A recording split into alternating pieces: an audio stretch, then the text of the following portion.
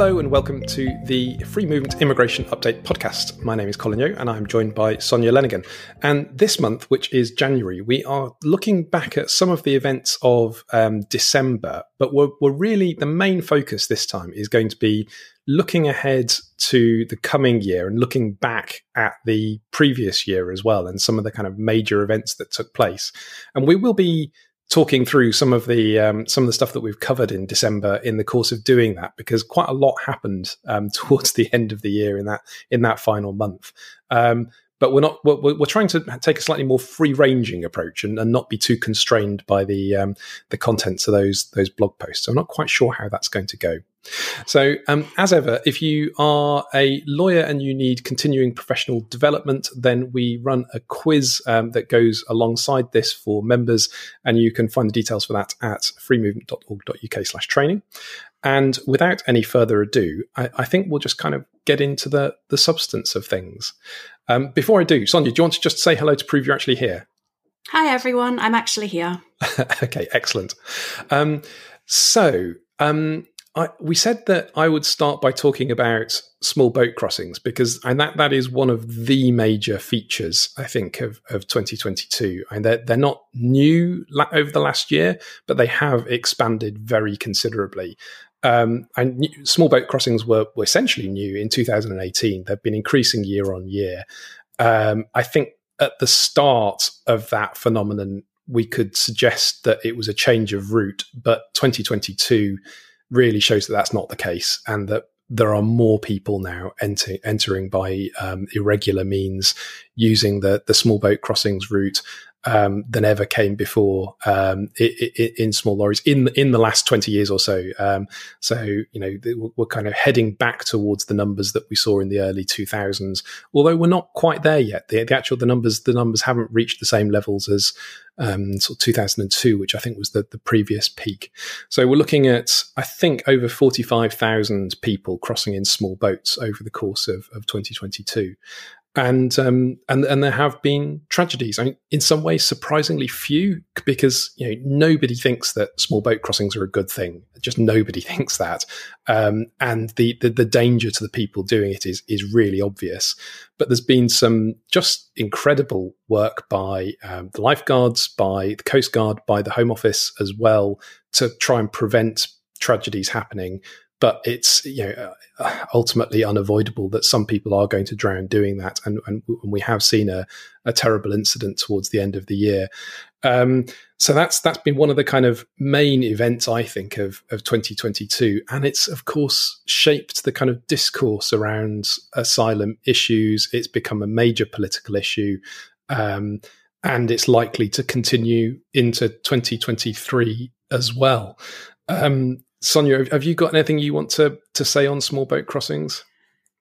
Yeah, I guess just as long as there are no alternatives available for the people who are coming via the channel to come to the UK through other routes, then there's no reason I can see for those numbers to drop this year. I suppose the question for me is, who is the government going to attack and blame next? When the Nationality and Borders Act was still in bill form, I was saying that this was not going to reduce channel crossings, as the government claimed it would. And at the time, I was wondering what they would do and who they would blame when that didn't happen. As we've seen last year, the answer to that question is to attack Albanians. So I guess we need to see, once whatever is going to be put in place to address Albanian cases is done, who are the government going to blame then?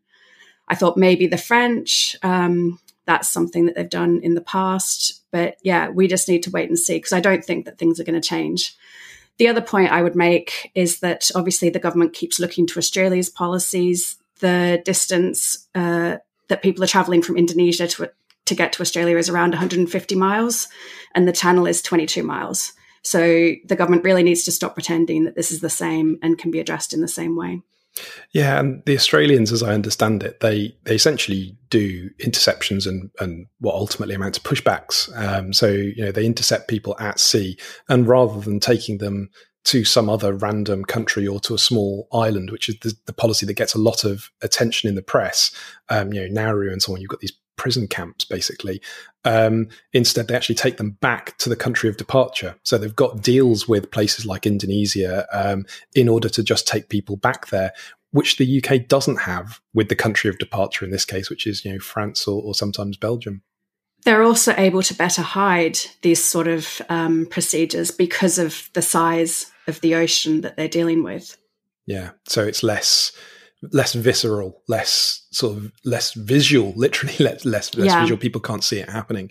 And who to blame is an interesting one. So Priti Patel said she'd stop the boats. I think Braverman, in her first incarnation as Home Secretary before her sacking and then re-emergence, also said she would stop the boats. That kind of very resonant Australian phrase.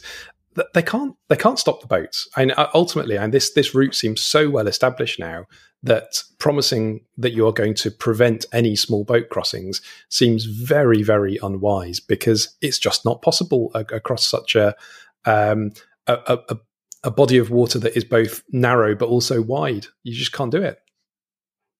Yeah, and it's very silly to assert that such a thing will happen. Yeah. And yet. So I'm going to try and press you here, I'm not sure I'd be willing to make a commitment here either way, although you probably reciprocate in a second. But do you reckon they'll be going, the numbers will be going up or down over the coming year? I can't think of a reason why they would go down, so I'm going to say they'll go up. Yeah, I'd like to think that they've kind of peaked, but I think that might just be wishful thinking, really.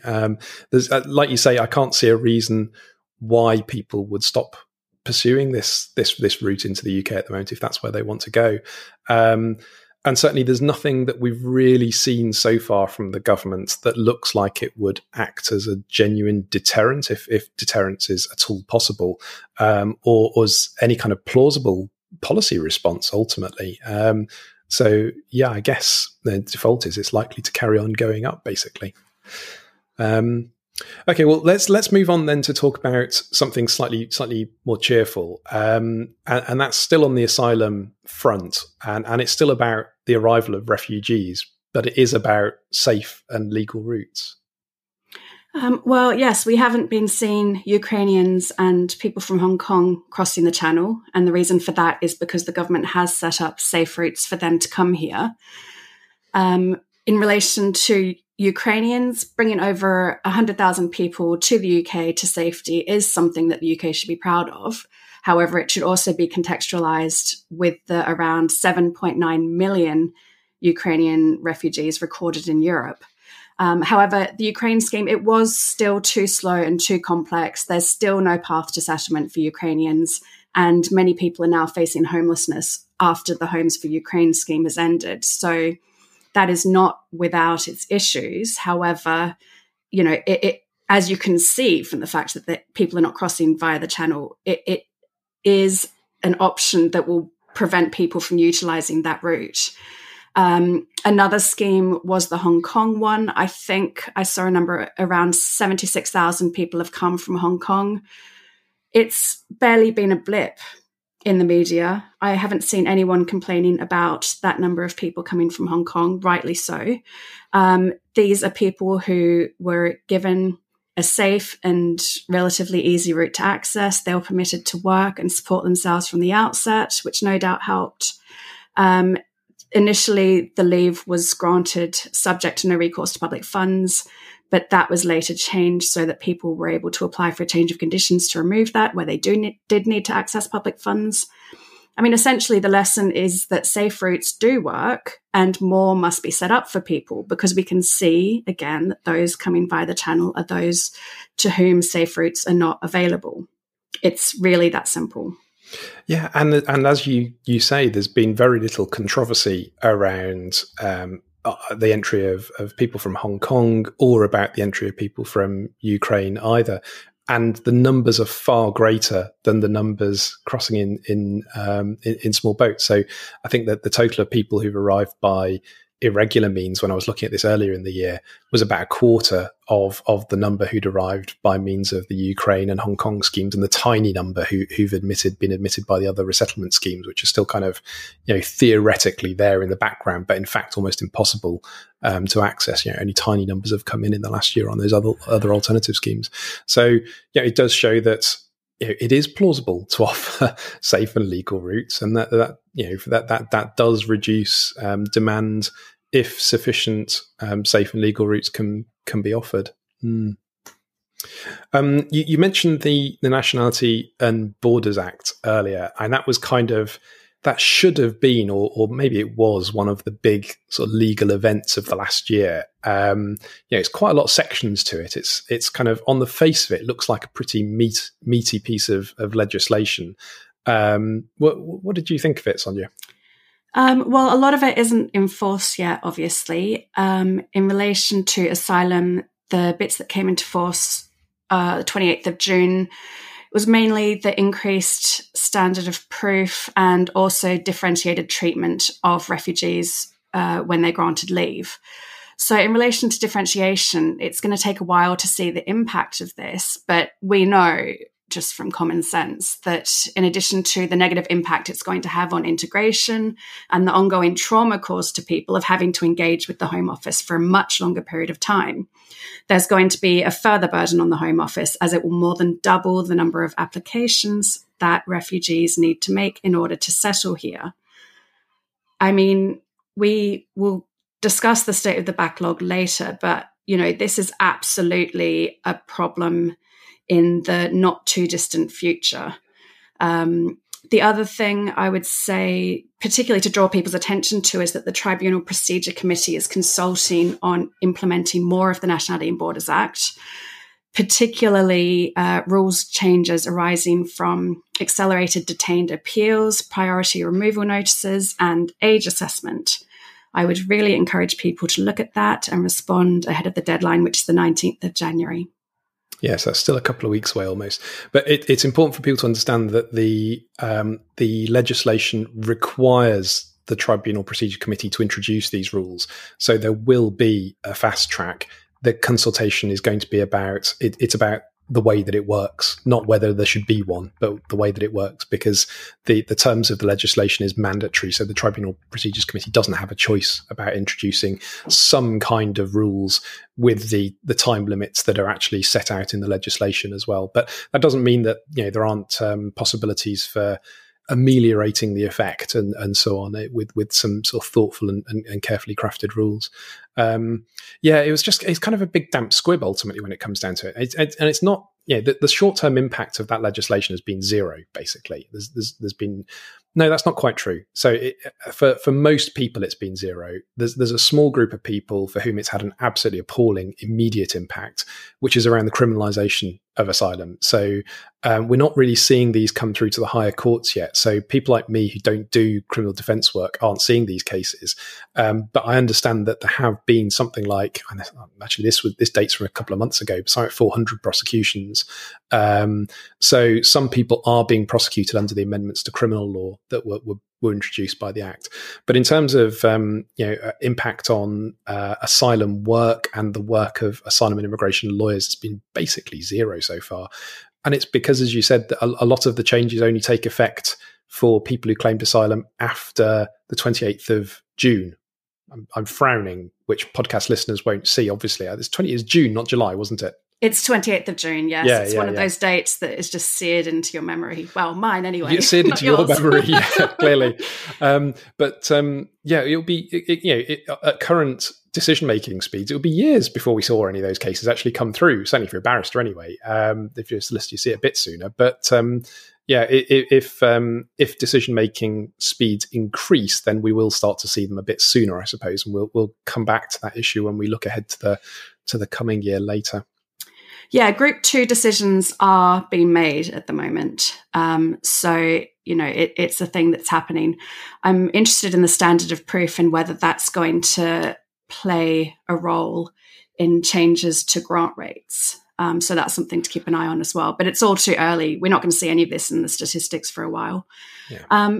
Moving on to the backlog, our Prime Minister said, I think, that all asylum cases that were made before the 28th of June will be resolved by the end of next year.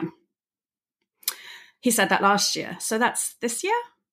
Or is it 2024? No, I think he said it last year, so it's got to be by the end of 2023. that is yet another unachievable goal that he's set for himself that is not very sensible, in my view. Even if it was the end of 2024, I don't think that would happen either. It's very difficult to see how that is going to happen without some form of fast-track granting of high grant nationality cases, which so far they haven't come out and said that they're going to do. I think the backlog will continue to grow as long as they keep using inadmissibility and having cases sit there unnecessarily for 6 months before they even enter the system. As I just mentioned, Group 2 extensions are looming on the horizon for 2025. One thing I'm sure used to happen, I don't think I've just invented this, but I think the Home Affairs Select Committee used to report on the asylum backlog very regularly. I think oversight of that type is far overdue and needs to be put back in place so that the Home Office is actually held to account effectively on this. And I wish that HASC would reinstate that level of oversight and scrutiny of the state of the asylum backlog, because I think it was really useful when they did that previously. Yeah, that was when Yvette Cooper was chair, wasn't it? And but I think the thing that kind of enabled them to do that and get a certain amount of attention was that it was a formal target. So there was a formal target of making decisions within 6 months until about 2018, I think. And then, no, I'm talking about legacy days when they were trying to clear legacy. So like way back when. Oh, right. I see what you mean. Yeah. I tried to find it. Yeah, like going back really quite far. I tried to find some of the reports this morning, but because Parliament updated their website, it's harder to find the older stuff, and so I gave up relatively quickly. But yeah, they used to report on the asylum backlog very regularly. It was extremely useful. Yeah, I think something like that should be done again. Well, and it has at last hit the news, though. I mean, so we've been banging on about the backlog for quite some time on free movement, and I've just been sort of, a certain number of journalists and policymakers sort of intermittently read the website, and sort of I've been trying to get people to take some, pay some attention to this, basically, because it just seems such a bad policy all round to have a big backlog. And this is the year when the backlog really exploded, and also people started paying attention. So there is some scrutiny of that now, although some formal scrutiny by Parliament would absolutely be very helpful. But yeah, I tried to run some of the maths on Sunak's plan, and I think I worked out that you'd be looking at 8,000 decisions a month, and they only made 16,000 decisions in the whole of the last year. And it just seems implausible that on the announcements that Sunak has made so far, about which require huge recruitment of officials at the Home Office, sort of doubling the number from, they've already doubled the number from 600 to 1,200, and they're going to double it again to 2,400 caseworkers. But it takes time to do those things, and he's only got a year to meet this pledge. So on things as they stand at the moment, and the announcements that they've so far made, it really does seem impossible to do that. But I guess that where the Prime Minister makes a pledge, they don't want to be proved not to have met it. And I think we probably will be looking at some sort of further announcements during the course of the year as it becomes clear that they just can't meet that commitment. And, like you say, some sort of hopefully positive fast track, some sort of targeted, amnesty is not quite the right word, but the countries with really high grant rates like Syria, like Afghanistan, like Sudan, and sort of clear those cases out of the backlog to enable the Home Office to focus on the cases that matter. But like you say, it's like this whole kind of 10-year settlement route for refugees that was introduced by the Nationality and Borders Act. I mean, it was actually done by the rules. It didn't need to be done in legislation, did it? But, the Home Office isn't sitting twiddling its thumbs at the moment with, they're not short of stuff to do. So creating a huge amount of extra work for themselves and also trying to do the backlog does seem unwise, optimistic, perhaps. And what do you think about the rest of? I tell you, let's come back to that later on. We're sort of looking ahead to the coming year. I was going to talk a little bit about Rwanda. It's kind of such a big topic. I'm not quite sure what to say about it, but it certainly was one of, again, the big things of the last year. And we finally had the Rwanda judgment handed down in December.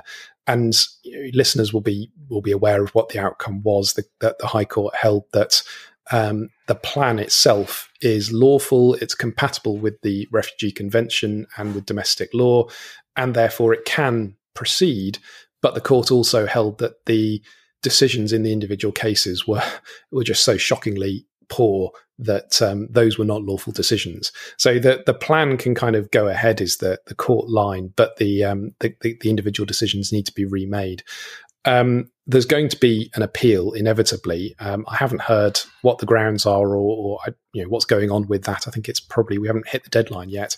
But so it's not the last word. But it's kind of, I don't know. I'm pretty pessimistic about this.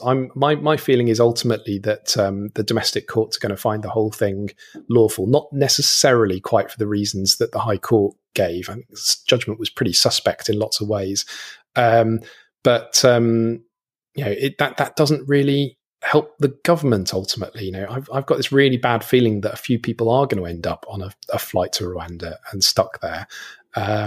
But even if that does happen, it's only a small number of people it's going to happen to. It'll be terrible for them, but it doesn't help the government. It just doesn't really achieve very much for them other than some sort of media success, some sort of performance, basically.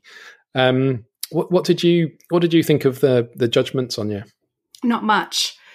I'm sticking to the assessment I made when I did the podcast on Rwanda with CJ and John Featonby last year, which is I still don't think anyone is going to go. I agree that I think the courts are likely to find it lawful ultimately, but I think it may time out. And obviously there are still going to be individual challenges possible. I think it's worth highlighting the fact that interim relief was refused for these cases by the domestic courts, even though the decisions were ultimately found to be unlawful. So we knew those interim relief decisions were dodgy at the time, and they were.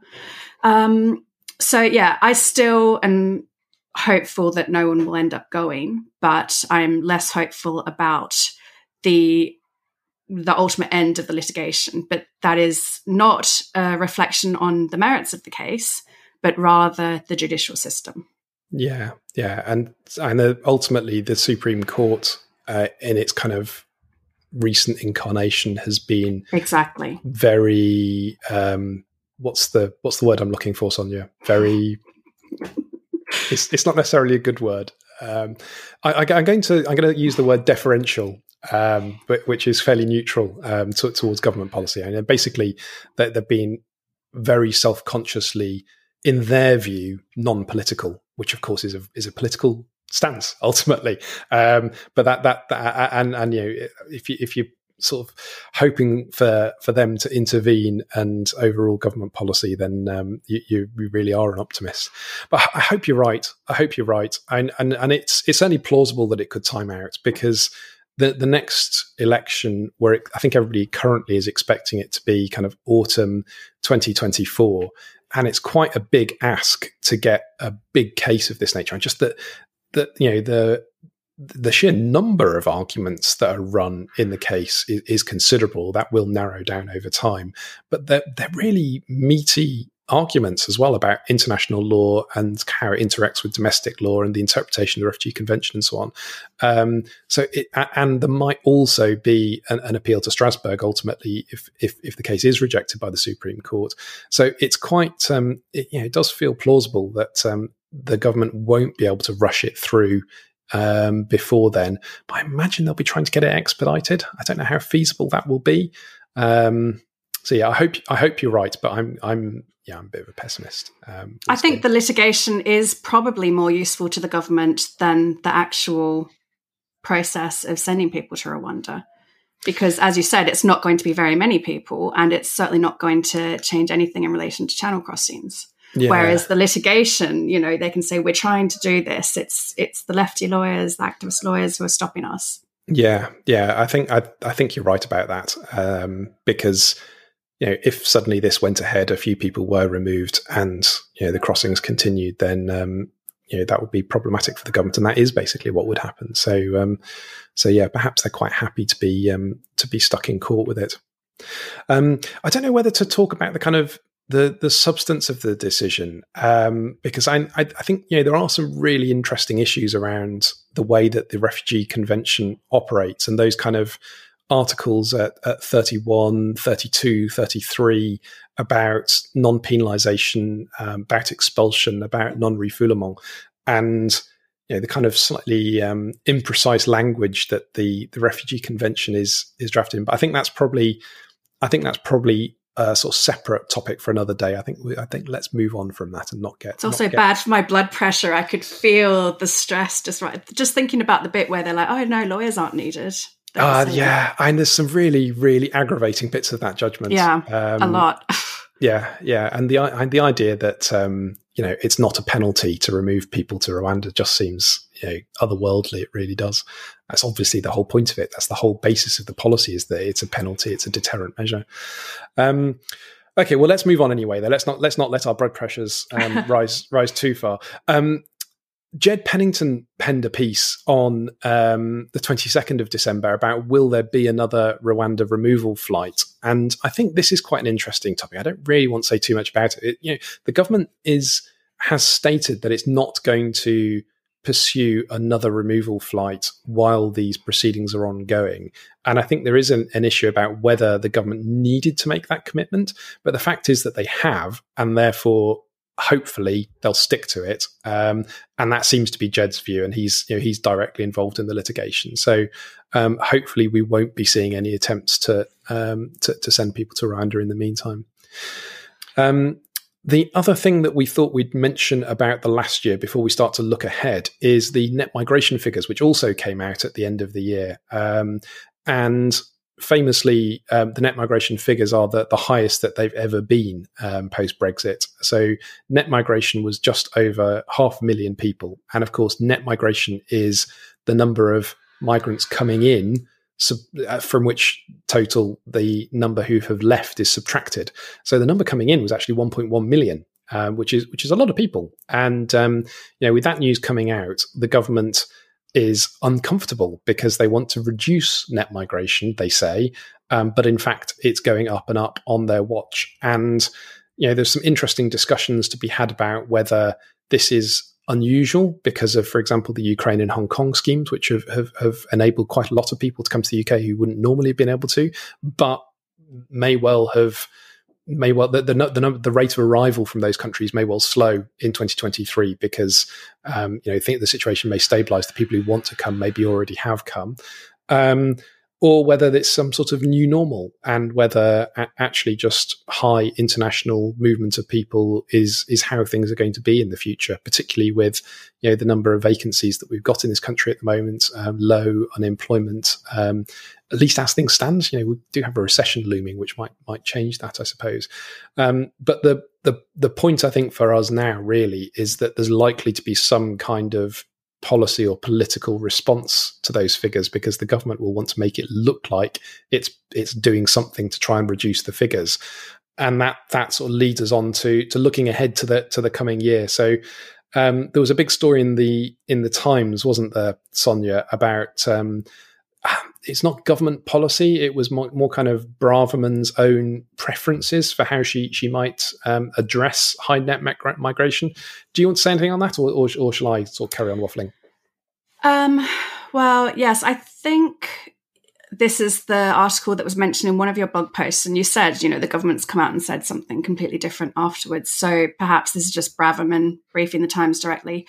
The one thing that really jumped out at me, not directly relevant to the point, is where it said in the article, under a draft of the proposals seen by the Times, the government would increase the minimum income threshold, etc. One of your blog posts was about bank statements and Windrush lessons not being learned. I think all of that died a long time ago. Why are draft proposals being sent to the Times instead of actual stakeholders? The only stakeholder engagement that I'm seeing seems to be with the Times and those who are willing to pay to read it. Stakeholder engagement was part of Windrush Lessons Learned review, and it just isn't happening. Yeah. And obviously the proposal to target the families of British citizens, I mean, everyone should be shocked and appalled by that, because, this is people's families, the families of British citizens. And the Home Secretary thinks that that is the group of people to target. As far as students, university funding is reliant on overseas students paying high fees. I feel like I've had this rant before, possibly on here. Maybe just to, people on the tube. Well, it's just constant, isn't it? Because the government says, oh, we need more students. And then they actually introduce some policies that do encourage students to come here, and they do come here. And then they say, oh, but there's too many students now. And so it's just cyclical. It goes up and down. Although I suppose, to be fair, the long-term trend is basically up. There are more international students, considerably more now than there were, 10, 20 years ago. But yeah, the stuff on families is very aggravating. And yeah, I've got a bad feeling about that, because if you think back to when the level was set, it was 10 years ago, 2012, and it was set at what was then a very high level, because the minimum wage, if you were working full-time minimum wage, you were earning about, I think it's about 12,500, 13,000, and it was set at 18,600. So you literally could not do that. You could not earn that much money. And now the minimum wage, I think it comes in at about 19,000. So it's that level has eroded over the last 10 years, and it still causes huge hardship to some people, and just it puts them on the 10-year route to settlement if they get in by the exceptions and so on, which is actually really it really penalizes you over time, because of the extra costs, the extra stress, the extra uncertainty. It keeps you in low-skilled employment potentially, because you've got these 2.5-year sort of grants of leave, which employers don't like. So yeah, it looks like really bad news. And I suppose we should say this is not, like you said, this is not government policy yet. It was. It looks like it was a Home Office briefing, not a government briefing, if you see what I mean. It's like there is sort of a distinction between the two, with the sort of dysfunctional lot that we've got at the moment. The other thing they mentioned was shortage occupation stuff, which seems a bit odd, because that's the workers that we're short of. So why you'd want to reduce entry by people that you're short of is a bit of a mystery. But yeah, I can't say I'm quite so aggravated about shortage occupation, skilled workers and students. It seems self-harming to do that. I don't see why you would do that if you're in charge of the country and the economy. But the thing that really annoys me, really makes me upset, is the family stuff, because that is just it's just cruel. And I mean, if inflationary arguments are going to be used in relation to the minimum income threshold, then why not for legal aid rates? Yes, because they very much like to have their cake and eat it, don't they? Yeah. So, and those are the proposals we've seen so far. Whether these are going to happen, I don't know, but I imagine we are going to see some kind of measures announced that look like or sound like they're going to reduce immigration, even though in real life they're not likely to have much of a real world impact, I wouldn't have thought. Right, well, going back to sort of other issues coming up, and we talked a bit about Sunak's asylum plan. There are a couple of things that we didn't talk about, though, when we mentioned that earlier. So we talked about increasing the number of caseworkers, which is a kind of central element in it. But he also suggested that the Home Office would increase the number of workplace raids, and I think you mentioned this, start doing automated banking checks as well. And also remove a lot of Albanians. I think I can't imagine the right-wing press holding Sunak to account in the way that they do other politicians. But he did say that they would remove basically all the Albanians in the backlog. And assuming that he means all the ones who don't get status, there are still 23,000 Albanians in the backlog. That is a lot of Albanians to remove. They just can't do that. They're not very good at doing removal. So Sunak is basically talking about a massive increase in Home Office activities from quite a low base. Do you think they can do that? No. Essentially, they are putting more resources into this, but people are inexperienced. Bad decisions are going to be made. Jenrick has indicated he thinks the grant rate is too high, so there's ministerial pressure for more refusals. This is going to have a knock-on effect to the tribunal at a time where legal aid providers are no longer doing this work, some of them anyway. The FTT, the tribunal, will be flooded with litigants in person. In relation to legal aid, they've just announced a review to report in 2024. That's of no use whatsoever, particularly where we've seen the government has ignored the recommendations of the criminal legal aid review. So I think, the ongoing lack of legal aid is a huge problem, and that does affect whether or not the Home Office can manage this stuff. As far as raids and removals, I just don't see how things are going to change there either. Yeah, and there's a reason why those raids and those banking checks were suspended, essentially, which is because of the Windrush review, because the Home Office suddenly found that it wasn't confident that it was doing, it was targeting the right people, essentially. And obviously, setting aside whether it should be doing this at all, which is our view, they sort of rode back from all that enforcement activity because they weren't confident it was targeting the right people as far as they were concerned. And the point you made in the article is EU citizens. I mean, that is absolutely a recipe for disaster. Yeah. So, and we'll come back to talking about EU citizens right at the very end. But yeah, I mean, there's now over 6 million, I think, applications under the EU settlement scheme. It's not all necessarily of whom are actually resident in the UK, but the vast majority of whom must be. That is a lot of extra Home Office records. And, if they've got an error rate and everything, then that's a lot of extra people. And they do have an error rate. Yeah, and they do. They do.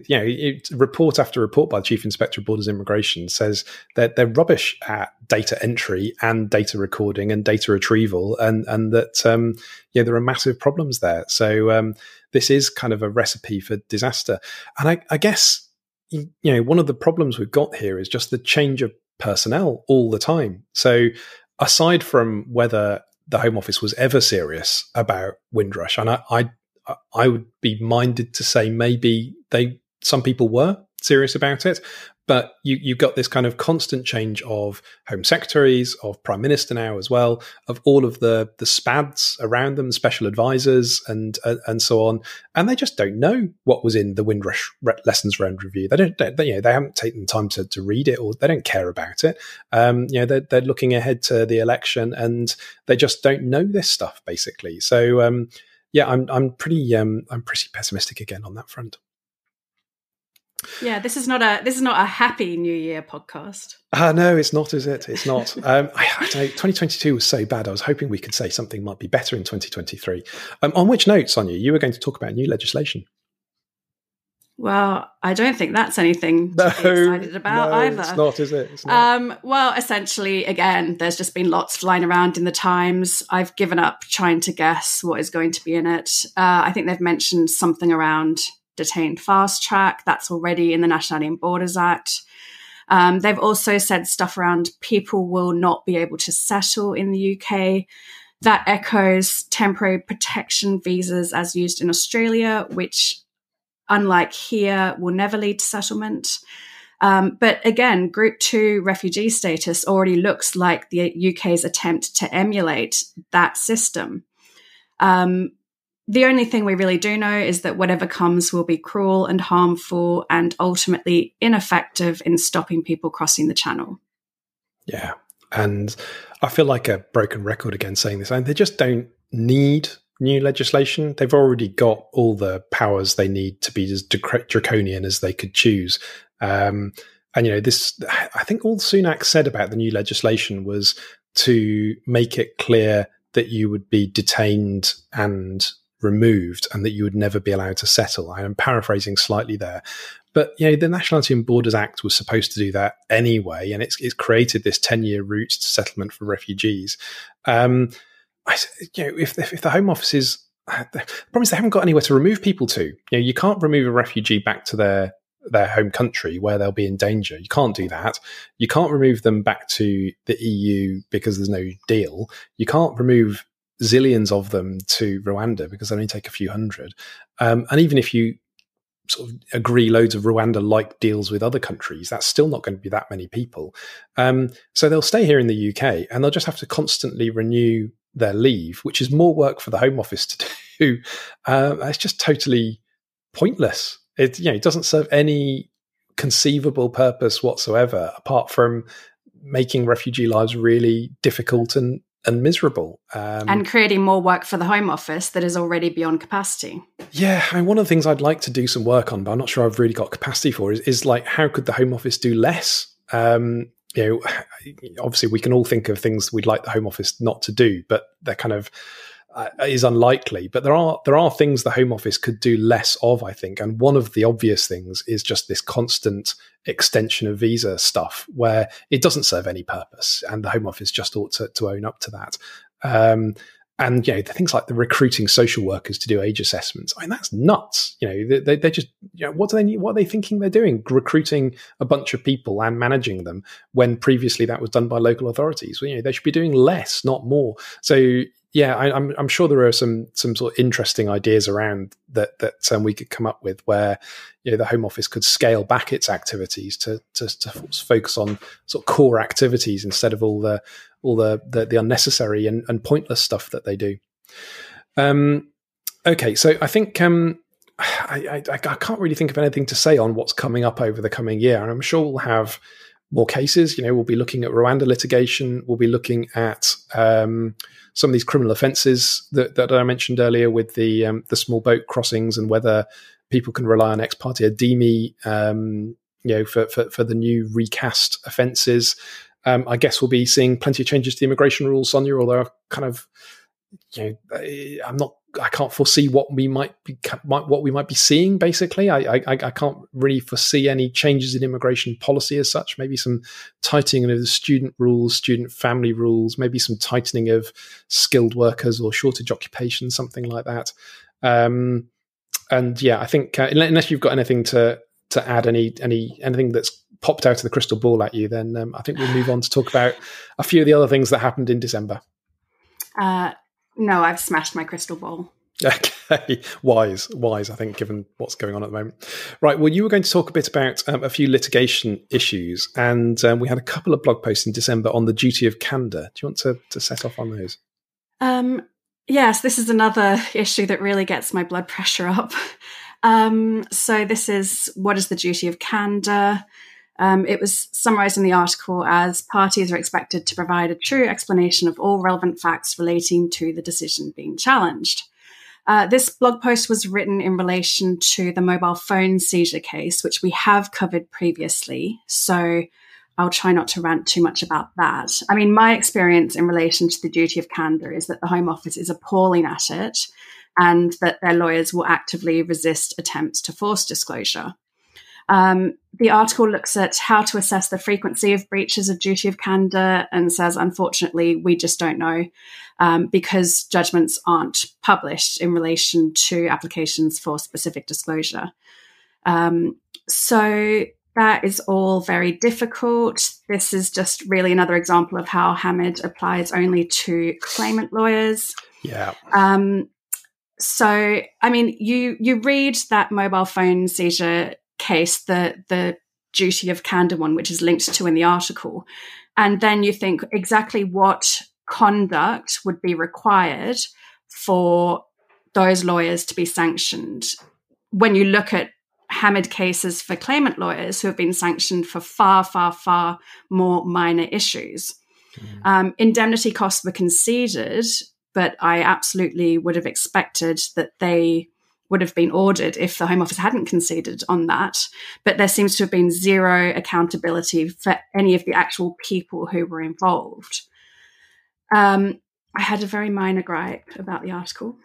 Go on. Which said, whilst claimant lawyers routinely request disclosure of relevant documents in pre-action letters, it is advisable to place explicit reliance on the duty of candour when doing so. It is also advisable to draw a defendant's attention to the cost consequences of non-compliance with the duty. Don't know about anyone else, but I do all of that in every single pre-action letter that I draft, and it is routinely responded to with an assertion that I must make a subject access request. I won't go into a rant about how subject access requests are not processed, but, that's not an adequate response, and asking nicely just doesn't cut it, I'm afraid. So, yes, if you feel like you're having too peaceful a day, go and read that article, basically. And there's two things sort of to say on that. So one is that judges seem to have a mindset where they think, well, government lawyers have got an awful lot to do, and it's a very big department, and they're under a lot of pressure, and therefore, it'd be a bit rude to sanction them. But they just don't, which is kind of fair enough in a way, but they just do not apply that thinking to claimant lawyers for some reason. And it's just the kind of double standards of it is absolutely infuriating, really, when it comes down to it. I've got a question for you. So I would have thought that the terms of this judgment, as gentle as they are, would give pause for thought at the government legal department, and that there would be some soul searching by government lawyers, and that they would be a bit less gung ho about, about their approach to litigation. Any sign of that happening, Sonia? Not that I'm aware of, and I don't think that's something that ever happens. Yeah. You'd have thought, but wouldn't hope or expect. I think that would be a rational response, wouldn't it? If they were taking some sort of action like that, then why not make it clear and say, we are taking internal action? You don't necessarily need to be explicit, but just to let people know that something has been done, something has changed as a result of this, and there's just no sign of that. Yeah. And then there was another coincidental blog post on also on Duty of Candour to do with social media stuff. Do you want to lead on that as well? Yeah, so the case is BG and Hackney, an upper tribunal case. BG was an age-disputed person who was seeking asylum, and the standard directions that were issued, this is not something that had been requested by the local authority. So the order was that the person had to give access to their social media accounts, including their usernames and passwords, for local authority respondents to inspect. Those directions were challenged as being contrary to his rights under Article 8 and 10, so that's private life and freedom of expression, because they were too broad and ill-defined. Essentially, the tribunal decided that a disclosure statement would be required from the applicant's solicitor, to just confirming that the applicant has disclosed to them the details of their social media accounts, and that the solicitor has undertaken a reasonable and proportionate search of those accounts to ensure that everything relevant to the issues in the case have been disclosed. So it's essentially a statement confirming that the duty of candour had been complied with. Again, difficult to see the GLD being given such an order, or Hoppos. Absolutely. And where that statement exists, the tribunal said it's unlikely that an order for specific disclosure will be made. Yeah. Okay. Thanks, Sonia. And that's a really interesting point there at the end about, again, another example of implicit double standards of which judges simply aren't aware. They just don't realise they're doing it, and they really need to. I really think they should.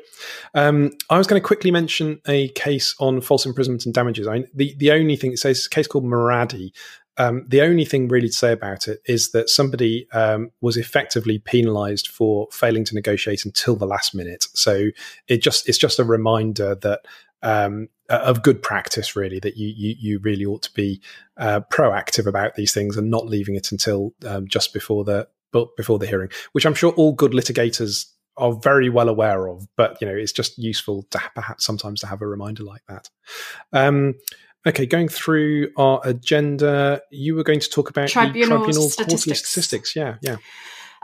So I'll, as always, if you're interested in all the numbers, go have a look. But just to give you a few numbers, there's a 54-week waiting time for asylum appeals, which was around 6 months before the pandemic. So that is significant. Human rights appeals, average waiting time of 51 weeks. EEA, EUSS, around 37 weeks. And a concerning statistic of 39 weeks for appeals from people who are in immigration detention.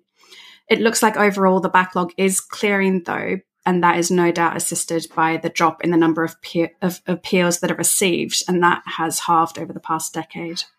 Yeah, and there's a sort of related story. I think this was just the day before the statistics or something, actually, about a £5 million investment to increase the number of days that the tribunals operate.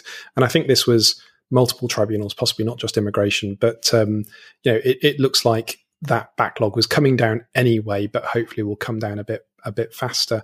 But it's a reminder as well that the delays in the asylum system really are not at the appeal stage. So all of this stuff in the Nationality and Borders Act about streamlining appeals and reducing appeal rights and stuff, that's not why people are still in the country and not subject to removal. It's because of the delays at the Home Office. So hopefully, hopefully things are speeding up a bit at the tribunal. Not that they're terrible at the moment, but hopefully they'll be getting better. Right. Now, finally, we're going to talk about EU citizens, and you are going to talk about the blog post on benefit access for those with pre-settled status. Yes. So the case is Secretary of State for Works and Pensions and AT, Air Centre, and the Independent Monitoring Authority intervening. So it's a case to do with whether people with pre-settled status without any other qualifying right to reside are able to access benefits after the end of the transition period. The applicant was successful here, but it's already been confirmed that this is going to the Court of Appeal on the point of whether the EU Charter of Fundamental Rights is applicable in these cases since the end of the transition period on 31st of December 2020. If this sort of thing is your bag, go and read the article, which will give you a lot more detail. And Chris knows far more about what he's talking about than I do right now. I would also highlight that CPAG, which Child Poverty Action Group, has produced a useful note, which is linked to at the bottom of the article. So you should read that as well as Chris's article. And also from Chris Ben, and also from the courts, we had another blog post about pre-settled status. And this one is called the Independent Monitoring Authority Against Secretary of State for the Home Department. And it's a huge one, basically, about pre-settled status, although at the same time, it doesn't have necessarily much immediate impact. So the reason I say it's huge is that basically, I'm not sure I'm going to be able to sum this up so easily, but basically the court held that people who apply under the EU settlement scheme and are granted pre-settled status, so this is people who are granted 5 years of leave instead of indefinite leave straight away, and then we're talking about a big number of people here. It's 2,700,000 more or less. They are then, once they've been granted pre-settled status, they are protected by the withdrawal agreement, and they shouldn't lose the rights that they have under the withdrawal agreement, even if they don't apply for an extension of leave at the end of their 5-year period. So the reason I say that doesn't immediately affect anybody is that nobody was granted pre-settled status until, God, I think it was something like September 2018, something like that, when the pilot started. So the 5-year period will be coming to an end, no earlier than September 2023 for a very small number of people. And then it'll be another sort of 6, 9, 12 months later that substantial numbers of people start to come through. Whether this litigation will be resolved by then, I don't know. But it's potentially quite problematic for the government on one level, because they set a lot of store by this distinction that they're drawing between people who immediately get settled status and people who get pre-settled status. And the whole point of the scheme was to make sure that everybody had a provable extant immigration status. So unlike the kind of transition away from Commonwealth migration in the 70s, everybody would have, I was about to say everybody would have a document, but it's not quite true, is it? Because they don't actually get documents, much to everybody's annoyance. But everybody would have a kind of officially recorded status, rather than there being people who have been declared to be lawful, but the government isn't aware of, which became one of the problems that led to the Windrush scandal. So it's a really big decision. It's a really big challenge to government policy. It's a massive failure of drafting and negotiation by the UK government, who, it turns out, if this judgment is upheld, didn't understand their own withdrawal agreement, basically, and have acted in breach of it with this scheme. But as I say in the blog post, as Chris says in the blog post, it's a bit of a joint effort, this one. It's not that hard for the government to solve that, because in fact they will be aware of the people with pre-settled status because they've already come forward and applied. So all and they haven't even issued them with documents. So all the government has to do is change, a little number on the database from a 0 to a 1, and suddenly they've got status. So I don't think this is, it's not a disaster for the government in kind of operational terms. They would be able to deal with this if the judgment is ultimately upheld. But